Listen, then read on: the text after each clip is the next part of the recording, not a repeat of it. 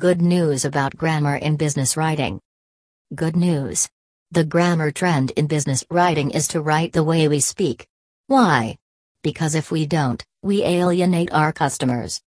Customers today want to feel that a real person is communicating with them.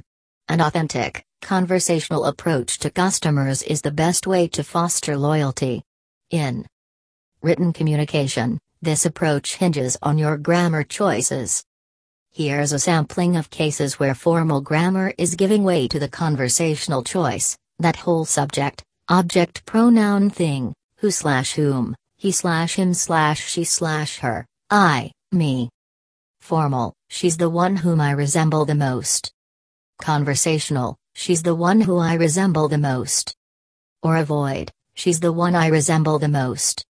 Formal, yes, that was he on the phone. Conversational, yes, that was him on the phone. Or avoid, yes, that was John on the phone. Formal, it was I who did it. Conversational, it was me who did it. Or avoid, I did it. The rule about ending sentences with a preposition. 1. Overcorrecting. From where did the so-called rule about ending a sentence with a preposition come? See how awkward that is? Come from is an expression, called a phrasal verb, and needs to remain intact. So, yes, end that sentence with the preposition. The rule about prepositions originated with 17th century grammar Nazis who tried to make English follow the rules of Latin. They also pointed out that ending a sentence with such inconsiderable words weakens the impact of the sentence, which is a good point.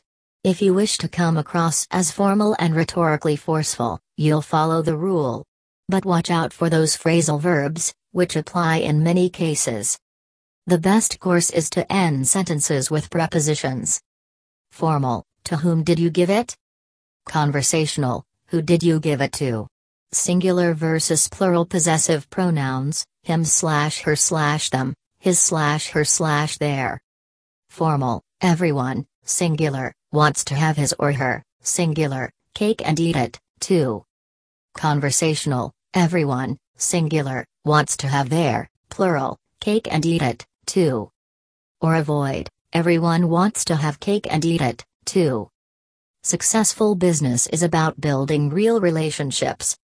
The good news is that you get to be a real person with everyone you correspond with. With whom you correspond? To build customer loyalty, write like a real person. A good rule of thumb for business writing. Write the way you speak to your grandmother or your boss.